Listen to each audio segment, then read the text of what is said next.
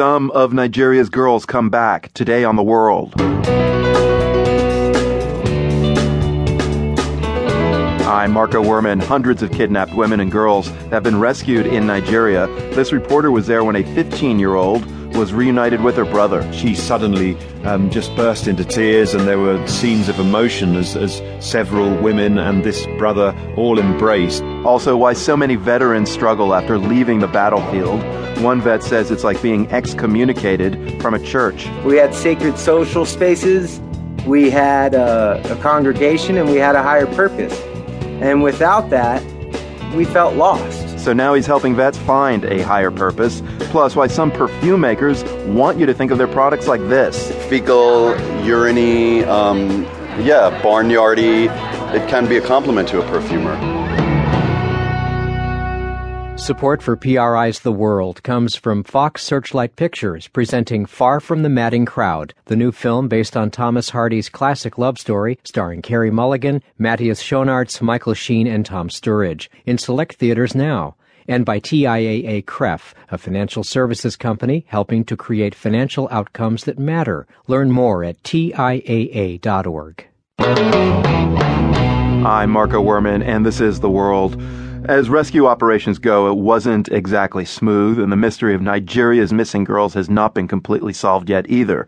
But the Nigerian military did manage to rescue 300 hostages from their captors in the north of the country in the past few days. It was actually the latest in a series of successful rescue operations mounted recently. In a few minutes, we'll hear from a campaigner who's been pushing for action like this since Boko Haram extremists ratcheted up their abductions of girls and women last year. But first, let's turn to my BBC colleague Will Ross in Lagos. He just returned from northern Nigeria, where some of the girls and women told him about their dramatic rescue.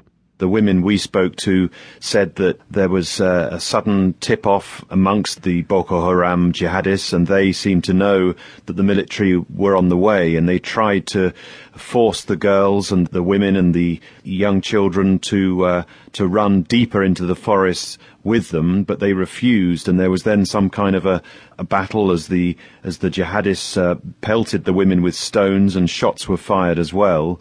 But some of the jihadists then fled, and the next thing the women said they saw was the Nigerian military on the ground also shooting. So as they were sort of hiding in the bushes and under the grass, they were trying to get the message out to the Nigerian soldiers not to shoot. They were saying, we're women and children, come and rescue us, don't stop shooting.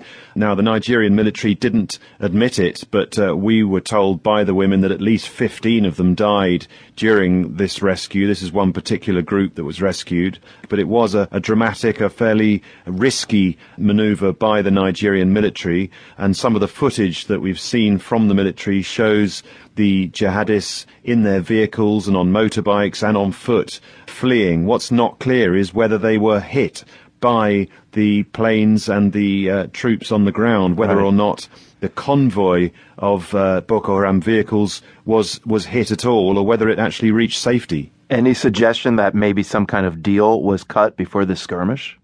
Well, no proof of that, but lots of suspicion that all's not quite what we're told by the Nigerian military. I mean, they put out these very strong messages saying, it's been a great success and the jihadists have been killed in huge numbers. But over the past 3 months or so, when the Nigerian military, along with regional support, have really increased their attacks on the jihadists, we haven't really seen a lot of evidence that many jihadist gunmen have been killed. We have definite evidence that they've been pushed out of all the towns and villages that they controlled in the northeast of the country, but whether or not they are a decimated fighting force is very much open to question.